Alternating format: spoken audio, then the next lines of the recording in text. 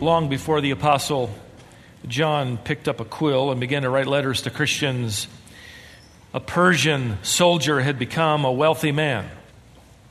500 years before the birth of Christ, Cyrus, the king of Persia, wanted to conquer Sardis and capture its legendary treasures of gold. And he first had to capture the fortress which protected the city, and the fortress was built on the edge of a cliff. Simply no way to attack it from the front, really, and certainly no way to attack it from the rear.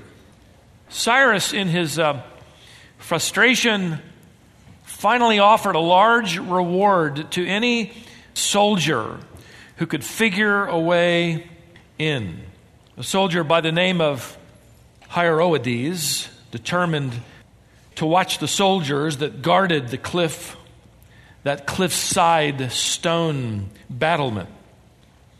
And one evening he was watching, and a soldier accidentally knocked his helmet off the wall. It tumbled down and sort of cascaded down the cliff into the valley, and to the surprise of Hierodiades, I hope you never name your son that. I'll never be able to say hello to him in the lobby. Hierodiades watched as that soldier climbed down the wall and then down that cliff, find his helmet, and scamper back up. He made a mental marker of that path, and later, as he led a small group of soldiers under the cover of darkness, they found depressions had been carved into the cliff and even into the wall. And when they eventually reached the top of that battlement, they found the walls unguarded for the most part, except for a few soldiers, and they were asleep. Even though one of the world's most powerful empires was in battle array not too far away, the soldiers of Sardis weren't concerned enough to stay awake, to keep watch. It's no coincidence that 500 years later, God will effectively refer back to that event as he warns the church located in Sardis and the church located everywhere to wake up, specifically pointing their memories back to a time when they fell asleep. In fact, twice God admonishes the church that they are spiritually sleeping at the wheel, effectively, in grave danger. So John the Apostle translates God's warning to Sardis in the book of Revelation and chapter 3 using this verb, gregoreo, which means to wake up. It means to be alert. We've taken that verb, gregoreo, and we've turned that into a name that we can pronounce, Gregory, or Greg. In Revelation chapter 3, the Apostle John uses the imperative as he challenges the church in Sardis, and he literally shouts, "Wake up!" The Apostle Paul will use the same word as he warns the believers living in Corinth. He writes to them, exhorting them to be on the alert, gregoreo, wake up, stand firm in the faith, act like men. He writes, be strong, 1 Corinthians 16:13. One of the great concerns of the apostles was the protection of the church. Even to a new, young church, the threat was serious. The Apostle Paul warned the Ephesian church that they needed to be discerning so that they wouldn't be spiritually gullible, just sort of carried around on every wind of doctrine by the trickery of men, by craftiness and deceitful scheming. Ephesians chapter 4, verse 14. The Apostle Paul actually lays a good deal of responsibility of spiritual alertness and protection at the feet of the elders of the church. He warned these elders in the church at Ephesus that as soon as he left them, he just knew that as soon as he left them, false teachers would try and find a way, as it were, over the wall of truth. He says, I know that after my departure, savage wolves, he calls them, will come in among you, not sparing the flock. Acts chapter 20, verse 29. One author writes it this way. He says, many an elder fails because he is not vigilant. He took it for granted that there really weren't any wolves, no birds of prey, no robbers. And while he was sleeping, the enemy arrived. False ideas, destructive interpretations, and false teaching came into the flock, and he never knew it. Errors as fierce as wolves and pitiless as hyenas. They tear faith, hope, and love to pieces and leave churches mangled and half dead. The danger, of course, in the 21st century is even greater, perhaps because teaching can reach a member of the flock without ever having to come to the assembly, without ever having to gain credibility among the flock and then begin to teach false teaching. They don't have to come through the front door anymore. In Paul's day and in ours, part of the trouble is that false teachers also, they don't just show up in red suits with pitchforks in their hands. They often do many good things. They're good people. And many of them present themselves as family-oriented and values-driven and model citizens. And, oh yeah, we believe in God too. And we're ever smiling, ready to put you in touch with the Jesus you'd really like to follow. The devil doesn't just prowl around like a lion, roaring lion, 1 Peter 5:8. The devil also appears as an angel of light, 2 Corinthians 11:14. He spreads systematic, carefully thought through teaching, 1 Timothy 4:1. He has his array of false ministers, 2 Corinthians 11:15. Even fallen angels masquerading as messengers of the gospel, Galatians 1, verse 8. So if the apostles had problems with counterfeit teaching in the first century, why would we ever think in the 21st century that we can go to sleep? The truth is, detecting counterfeit truth and counterfeit gospels and counterfeit spiritualities and counterfeit teachers is as great a problem for the church today than it has ever been. It's been interesting to me as we've studied through this particular letter together that several individuals who work in the banking and financial world have come up to me after one of our morning services and have said to me, you know, you've mentioned some things that have provoked my thinking. I wonder if you know about the special training given to those who handle currency so that they can spot counterfeit. And I said, no, tell me about it. And they told me, fascinating training. In fact, the American Banking Association sponsors a 2-week training program to detect counterfeit bills. And during this unique program, the tellers never once, ever look at counterfeit money. They don't handle it. They don't look at it. They're not showing all the different varieties. They literally spend 2 weeks handling, observing, counting, holding, feeling, inspecting the real item, hour after hour, day after day. One of these individuals that came up to me said that this training includes times when all the lights are turned out and they handle the money in complete darkness. They're going to be able later on to detect counterfeit money, as it were, with their eyes closed, just by the feel of the texture of the paper. Detecting and avoiding counterfeit teachers, counterfeit deceiving doctrines is one of the big strings on the Apostle John's fiddle, and he strums it often throughout his letters. He's about to do the same again as he gives us a wonderful and objective way to put teachers to the test, to see if they're really delivering the truth. Here's how to test your teacher. Here's how you can test me as well. 1 John, let's pick it up where we left off at chapter 4 and verse 1. Beloved, by the way, he's writing this to believers, right? Beloved, which means the beloved can believe wrong things. They're not careful. Beloved, do not believe every spirit, but test the spirits to see whether they are from God, because many false prophets have gone out into the world. Now, in this opening verse, John gives the believer a command. There are two parts to the command, you notice. First, he tells us what not to do.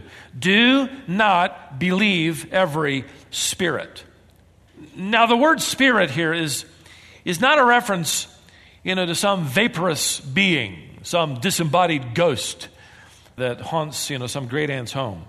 This isn't a reference to some strange, weird, vaporous, misty thing. It's a reference to anything under the guise of spiritual truth, spiritual wisdom, spiritual direction. In other words, don't believe everything that comes under the banner of spirituality. Let me break it down even further. Don't believe everything you hear, even if the person uses the names God or Jesus or heaven or the Bible. Don't believe everything you hear. There's no spiritual prize for gullibility here. Don't believe every spiritual thing you hear. And the world uses the word spiritual, doesn't it? They'll talk about, that was a spiritual experience. And he's such a spiritual person. I'll never forget one Saturday morning a number of years ago with our twin sons. The three of us were in a booth eating at a breakfast bar. It used to be Shoney's over there by Burlington Goat Factory. It's now something else. But we were there. They had their breakfast bar I can eat. That's what I call quality time with my sons. And so we were there just eating away. And I remember there was a couple in their mid-30s sitting in the booth next to us having this intense conversation. It wasn't angry. It was just really intense, especially the woman. And I remember hearing her say the word spiritual. It kind of perked up my ears, and I kind of leaned over. Boys, hang on just a second. And kind of leaned over, just to hear what was spiritual over here at this booth. It turns out that this woman was trying to convince her friend to follow her spiritual guru, she called him. I remember my heart kind of sinking. She was trying to convince this man to follow her teaching. She said, he leads you to truth. Very intense. She referred to her teacher's wisdom, his many years of experience. In fact, near the end of the conversation, she said, in fact, I wrote in my journal, she said with this great sense of urgency, I could see her with her fist clenched, and she was kind of whispering loudly, and she said to him, you must follow the voice of his experience. That's not the message of John. He doesn't say here in verse 1, do not believe every spirit unless they've got years of experience. Unless they're down the road. The further down the road, the more likely you are to have true spiritual wisdom about the reality of Jesus Christ. Now, you can hear the truth about Jesus Christ from a 5-year-old. Don't do that, he says. That's what not to do. Now, here's what to do. He adds, verse 1. But test the spirits to see whether they are from God. The word for test that John uses here is the word dokimazo. It means to scrutinize. It means to carefully examine, to think critically, to put to the test.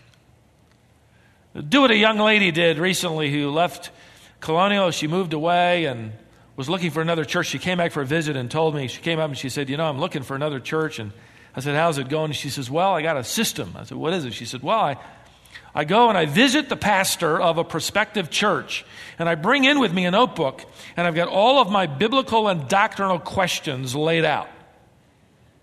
I said, way to go. Way to go. It's outstanding. You see, when you were in school, maybe you're still there, here's the way it works. You listen to your teacher, and then you take a test. And John says, no. Let's create a role reversal. You first test the teacher. And then, if they pass the test, listen to them. The word he uses here for test is commonly used in John's generation for testing the genuineness of coinage, most often by weight. Made me think of early American history, simplest but not always the best test for determining real gold from fool's gold was to bite down on the coin. Gold is softer than fool's gold, which is why in Western movies, I always wondered why, until I read this, that you got the old-timer kind of biting down on a coin. What's he doing? He's seeing if he can dent it. If he can, it's good. If it breaks his tooth, it's bad. John isn't telling us to go around biting people to see if we're going to listen to them, but he does command us, examine them, scrutinize them. Notice, verse 1, to see if they are from God. You're not only hearing, but you're seeing. So examine everything about their lives and their teaching to see if they are from God. That is, see if what they say and how they live would be something that God would be willing to associate with. Now, the Old Testament tests for determining true spokesmen or prophets were fairly simple, and prophecies were more than predictions. They were messages, supposedly from God. So Deuteronomy 13 offers the test. Does their message draw people away from God or toward God? Another test is, does the prophet deliver man-pleasing messages, what they want to hear, or what God wants to say? Ezekiel 13 and Micah 3. Does their moral character meet God's standard? False prophets were often charged, like in Jeremiah chapters 8, 14, and 23, with lying and immorality. Lying and immorality just seem to go together. And probably the most obvious of all, and you're probably thinking of this particular test, and you're waiting for me to get to it. Here's the last one. Did their predictions come true? Simple as that. Did what they said would happen? So write it down, remember it, and then a few years later find out, did it happen? Or maybe even sooner. Did it come to pass? If it didn't come to pass, guess what happened to that prophet's retirement plan? It was gone, as was his life, for daring to masquerade as a spokesman of God, Deuteronomy chapter 18. Anybody who predicted the future and supposedly received information from the spirit world and it didn't come true was executed, which had a way of keeping people from volunteering for this particular role because they thought it might be a nice career. I couldn't help but think of a most recent case of these missing girls who were abducted and held for around 10 years. One of the mothers of one of these girls was on a television talk show 10 years ago, in which the talk show host brought in a psychic who had, as she said, a spirit guide to inform her. And when this psychic was asked by this mother, who was terribly distraught, as you can imagine, if her daughter was alive, the psychic responded definitively by saying the girl was dead. Quote, "She's now on the other side, but her last words were, 'Goodbye, Mom, I love you.'" The mother, of course, was crushed. In fact, she would die a year later of heart failure, even though a young mother. But then 9 years later, her daughter, very much alive, escaped from her abductor. It's been interesting, and I've gone online and looked at some of the response back and forth. This psychic has come under intense fire, which I'm grateful for. She would respond, her spokesman on her blog or website, to being held accountable for her false prediction by saying, and I quote her, "I have been more right than wrong." Being a spokesman for that which is true and genuine is not a matter of percentages. I got 3 out of 4 right. Notice what John writes. He says in verse 1, many of these false pretenders, false prophets, have gone out into the world. Catch that. He's not saying they're gonna go out. He's saying they already have. This isn't a future danger. In fact, the phrase, they've gone out into the world, has the nuance in the original language, this implication that they are on a global mission. They're literally on their own mission trip. I mean, just as we're sending mission teams to different places around the world to deliver the gospel of Jesus Christ, false teachers are racking up frequent flyer miles, delivering a false representation of the spirit world, a false understanding of the nature of God, and above all, a false interpretation of the gospel of Jesus Christ. They're on a mission, though. Are we on a mission?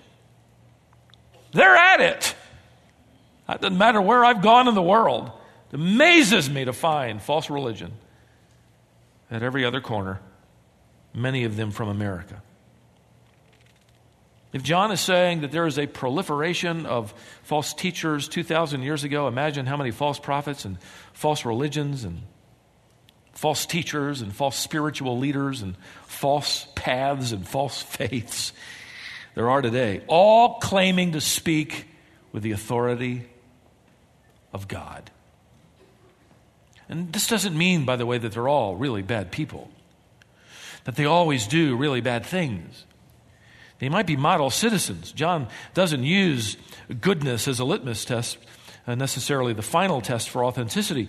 They may have done a lot of good things. In fact, every deceiving prophet or teacher we know from the Word of God will not be exposed until the final judgment. In other words, many of them will go undetected throughout their entire lives until they stand before Jesus. And they complain, Lord, Lord, did we not prophesy in your name? Did we not give messages in the name of Jesus? And Jesus will say effectively, well, you did, but I don't have a relationship with you. I don't know who you are. Matthew chapter 7. That day of reckoning is coming. In the meantime, John doesn't want us floundering out here and just saying, well, I'm not going to know for sure if they're telling the truth or not. I guess we're just going to have to wait. No, he says, look, stay alert. Don't be gullible. Put your teachers to the test. And now John provides the most important test you can give to your teacher. You have the command, and now the criterion. Look at verse 2. By this, you know the Spirit of God. In other words, this is how you know the Spirit of God is speaking and not some counterfeit spirit. Every spirit that confesses, agrees with this truth, that Jesus Christ has come in the flesh, is from God. And every spirit that does not agree in some way, shape, or form, Jesus, is not from God. This is instead the spirit of the Antichrist that is against Christ, diminishing Christ, of which you have heard that it is coming and now it is already in the world, this spirit of Antichrist. And John has already introduced us, by the way, to the Holy Spirit in chapter 2, more explicitly in chapter 3, the last verse. In fact, if you look up at verse 24, we're told that it's by the Spirit we know this. In fact, we have been given the Spirit. This third person of the Godhead, the Holy Spirit, he's called the Holy Spirit only by John in his Gospel, chapter 1, chapter 14, chapter 20. Now John is going to refer to the genuine, protecting ministry of the Holy Spirit in you, which resonates with the truth from the Word of God about the Son of God. And this is the criterion that you run everything by. What does that prophet, what does that teacher, what does that person with spiritual insight, supposed discernment, what do they say about Jesus? That's simple. More specifically, by the way, let's look at what John says. More specifically, what do they confess about Jesus Christ coming in the flesh? Verse 2. That Jesus Christ has come, if you have a pencil, you ought to circle the word in the flesh. Not on the flesh, not upon flesh, but in the flesh. John is attacking Cerinthian Gnosticism. You're not going to have to know that for the quiz I'm going to give you later, but let me at least tell you this much. Cerinthus lived during the days of the Apostle John. He was a burr in his saddle. In fact, at one point in time, John was at a bathhouse and he found out that Cerinthus was there, and John rushed out of the building, not even wanting to be under the same roof as this heretic. Cerinthus was the first one to sort of package a heresy that has been promoted all the way up until our time today, and it is this heresy that Jesus was an ordinary man upon whom the Spirit of Christ, or the mind of Christ, or the Christ Spirit descended.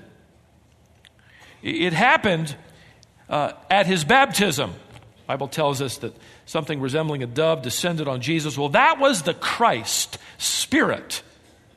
And that empowered this ordinary man to do wonderful things, amazing things.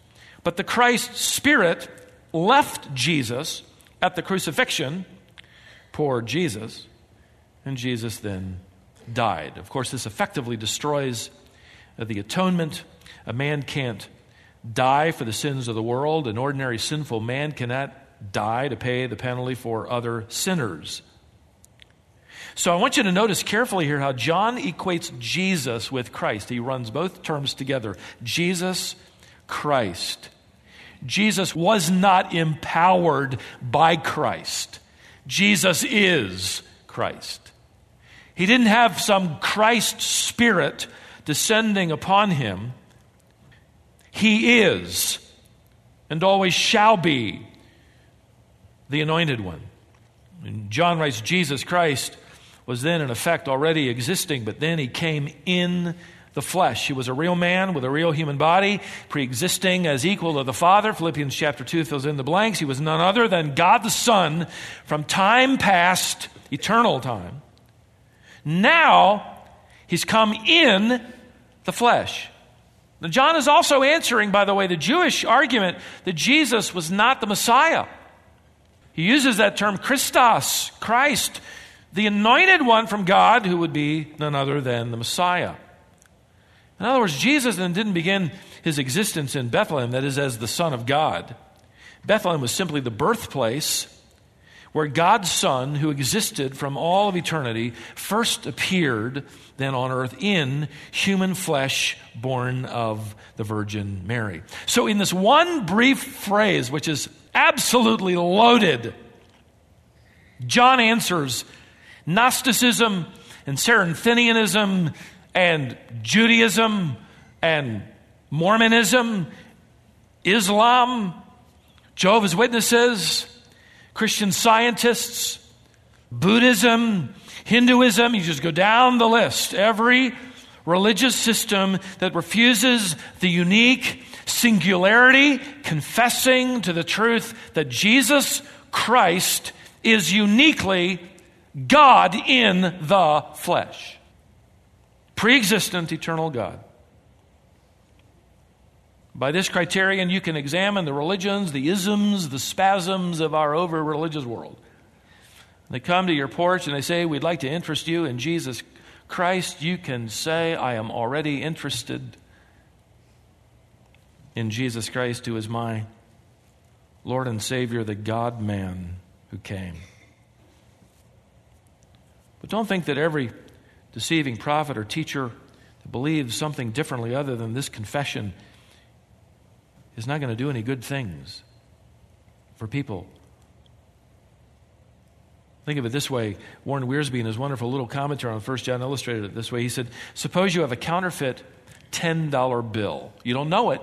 You just happen to be given it the course of your week. You think it's genuine, and you use it, Wiersbe writes, to pay for a tank of gas. I would update his commentary to clarify you got 2.5 gallons of gas, not quite a tank. Dates the commentary a little bit. The gas station manager later uses the bill to buy supplies. The supplier uses the bill to pay for groceries. The grocer then bundles the bill up with 49 other $10 bills and takes it to the bank, and the teller counts it all, but then stops and says, "I'm sorry, but this particular $10 bill is a counterfeit." Now, that $10 bill did a lot of good things while it was in circulation. But when it arrived at the bank and was handled by an expert, it was exposed for what it really was. There will be that exposure at the final judgment. In the meantime, we expose them by judging them according to this test. We test their confession of faith. Now, what John does next, following the command and the criterion, is he provides a contrast. Notice verse 4, there's this contrasting relationship. He writes, "For you are from God, little children, and have overcome them," that is, these false teachers, "because greater is he," a reference to the Spirit of God, "who is in you than he who is in the world." In other words, by means of the Spirit of God, through the Word of God, delivering the true confession about the Son of God, you, John writes, have defeated false teachers. The verb "you have overcome" is used in a lot of different ways, and many of them may be correct, but in this context here, in the perfect tense, he's actually implying a definite time in the past where these believers had faced false teachers. They'd heard the message, they scrutinized it, they determined it by means of the Spirit of God with the truth of God's Word that they weren't saying the right thing about the Son of God, that they were false, and they dismissed that teacher. They refused to listen to that teacher, and they gained victory. They overcame them. That's the idea here. John may have an incident in mind, or maybe two. We don't know because he doesn't tell us. But we do know that John has already used the present tense in verse 1 to tell us that we should continuously be testing the spirits. So the total picture here in John's heart and mind as he writes this to these believers and to ourselves would be this: we may have won a victory or two in the past against false teaching. We've been alert. We've been listening. We've been evaluating it against the confession of Christ in the Word. But we are to maintain alertness. We are to stay at our posts. We are to effectively keep our helmets on. We're to watch out. We're to evaluate what we hear and see and read about Christ or God or heaven or hell or the way there. And additional victories can then be won against them. Now, I want to point out briefly the contrasting response to what he's teaching. Look at verse 5. They are from the world, that is, those who disbelieve this confession. Therefore, they, these false teachers, speak as from the world, and the world does what? The world listens to them. These present tense verbs indicate these false teachers keep talking. And the world keeps listening. And haven't you wondered, why does the world keep listening to all the talking? In fact, the verb for talking means empty prattling, nonsense. And the world goes, wow, that was so great. That was perfect. Maybe even shed a tear or two. Why does that happen? Have you ever wondered why heretics have a following? Have you ever wondered why false religions gain a following? It amazes me. It amazes me that there would be those that would actually believe that somehow we're just going to vaporize into eternal consciousness. I mean, if I were an unbeliever, I'd say, what fun is that? How can a woman believe in Mormonism that she's going to spend eternity bearing children? What fun is that? The message of false teachers, however, stimulates base desire and attitudes. And the world is effectively hearing what they want to hear. And these teachers wrap their language in pseudo-spiritual lingo. They mention God and Jesus and all of that kind of stuff. They even hold their Bible up, and say, repeat after me. But John writes here in verse 3, it is Antichrist. That is, it does not exalt Christ. It exalts the human. The focus is not on God as a person, but on what God can give you. It doesn't exalt or glorify Christ. And these teachers in John's day, he says, look, they have already proliferated. They're already on their mission. They're everywhere. And we would have to say the same thing today. Are you alert? Are you listening? They are everywhere. One talk show host that literally has a following of millions of people talks often of spiritual themes. She's lived for 25 years with a man to whom she's not married. She's created a convoluted, self-made religion with elements taken from Christianity and humanism, Catholicism, New Ageism, Eastern mysticism. She regularly invites mystics, spiritualists, pseudo-spiritual leaders and teachers on her show. She spent a weekend a few years ago of spiritual silence. She brought along her yoga instructor to provide meditation and guidance as she rediscovered their center, their wholeness, as she put it. She completed her weekend and then described it in her magazine, which is simply called O, after her name, Oprah. I was in the grocery store line. I saw the article about this spiritually rich weekend, so I bought the magazine and hid it between the eggs and the bread and made it to my car without anybody seeing, I think. I wanted to see what all this spiritual insight was about. She wrote about what she learned from her weekend of silence. And I quote her, "Our real power comes from knowing who we are. And that begins with looking inside ourselves in silence. I've always believed you really need no gurus, no leaders, no guides. You just need yourself. You have all your own best answers. What you are trying to find is already there. Be still and know it." I hardly need a comment, but I do have time. Listen, the truth is not in you, is it? I know I'm preaching to the choir, but it's really not in us. The only thing we find in ourselves is depravity, sin. In our flesh dwells no good thing. We die daily. We crucify the flesh. We lament like Paul about this body of death, and we surrender daily, moment by moment, to the Spirit of God, for in Him is truth and life. You don't need a weekend of silence. You need the Savior.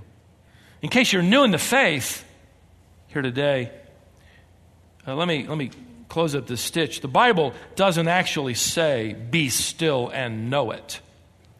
Or, as she was really twisting to make her own point, "Be still and know yourself," because all the answers are in you. No, David wrote in Psalm 46, verse 10, or the psalmist did, which this poor dear lady twisted in order to make her own convoluted point. The psalmist is actually quoting God, who says, "Be still and know," say it with me, "that I am God." He goes on to say, "I will be exalted among the nations, I will be exalted in the earth." Because the world doesn't want to know about a God who's sovereign, who will be exalted over everybody and everything, let's rush to applaud the message of those who merely tell us what we want to hear, that it's really all about us. But those who have the Spirit of God within them, look at verse 6. "We are from God, and he who genuinely knows God, listens to us." Key word, us. He's referring to the apostolic community, God's messengers, true spokesmen, delivering to the church the gospel which we now hold in our hands, called the New Testament. In this form, through the apostles, this came. And the last verse in the last chapter of the Bible ends with a period. He says, here's this contrast. By this we know the spirit of truth and the spirit of error. The word error is from the word plane, which we transliterate to get our word planet. He's already used it, and I've mentioned this, but that's the word the ancients used of those bodies out there in space that seem to them to just wander aimlessly. What a tragic description of unbelieving humankind that wanders. Let me give you 3 summary statements to wrap up this paragraph, and then we're done. First, remember the problem of spiritual deception isn't new. I find that encouraging.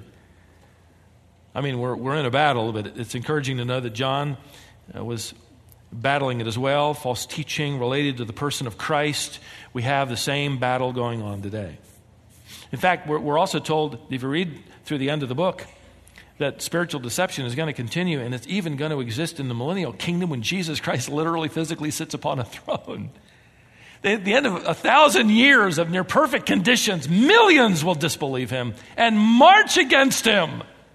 Let's overthrow Jesus. Deception continues into the end of human history as we know it, Revelation chapter 20.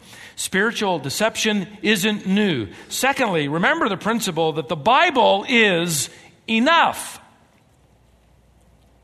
Enough. The Bible is God's inspired word, sufficient to equip you for every good work. 2 Timothy 3:17. You have everything you need that pertains to life and godliness. 2 Peter 1:3. You've got everything you need that pertains to life and godliness. You don't have to go beyond that period and write new stuff. Isn't it interesting that many of the religions and cults of the world have the Bible and they don't have a problem with it, but it's something in addition to the Bible? They'll tell you this is fine, but we've got something new. So it's the Bible plus Joseph Smith's Book of Mormon, the pearl of great price. It's the Bible plus Mary Baker Eddy's Science and Health with the Key to the Scriptures. It's the Bible plus the Jehovah's Witnesses' Zion's Watchtower. It's the Bible plus the Hindus' Bhagavad Gita. That's fine. You can keep the Bible, just add the Bhagavad Gita to it. It's the Bible plus papal decrees and church traditions. It's the Bible plus Scientology's Dianetics. It's the Bible plus the Jewish mystics' Kabbalah. False religions always promote something in addition to the Bible. You can keep the Bible, but we've got something else. Are we alert? That ought to tip us off.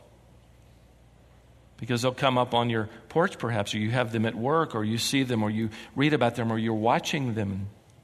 Maybe they personally say to you, I've had one couple say to me on one occasion in my neighborhood, we'd like to interest you in the Bible. I said, I'm interested. That's how they began. But it was really the Bible plus.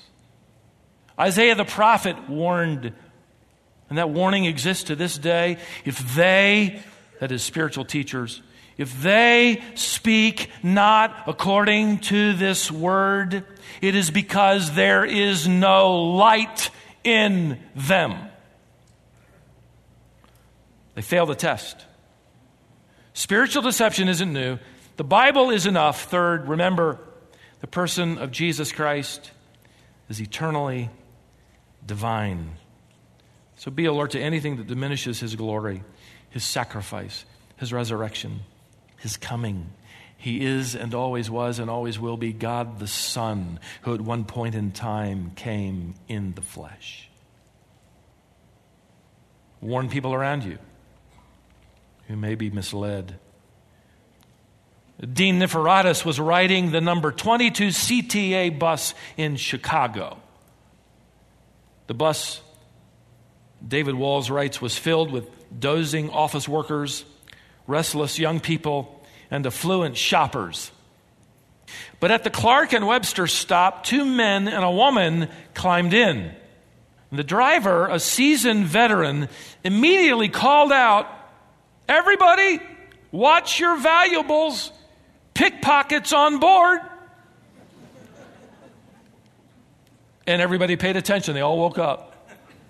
Women clutched their handbags and men reached for their wallets and cell phones, and all eyes, he writes, were fixed on these 3 who looked rather insulted and harassed, but they didn't even break their stride as they promptly exited through the middle doors of the bus and out. Stay alert.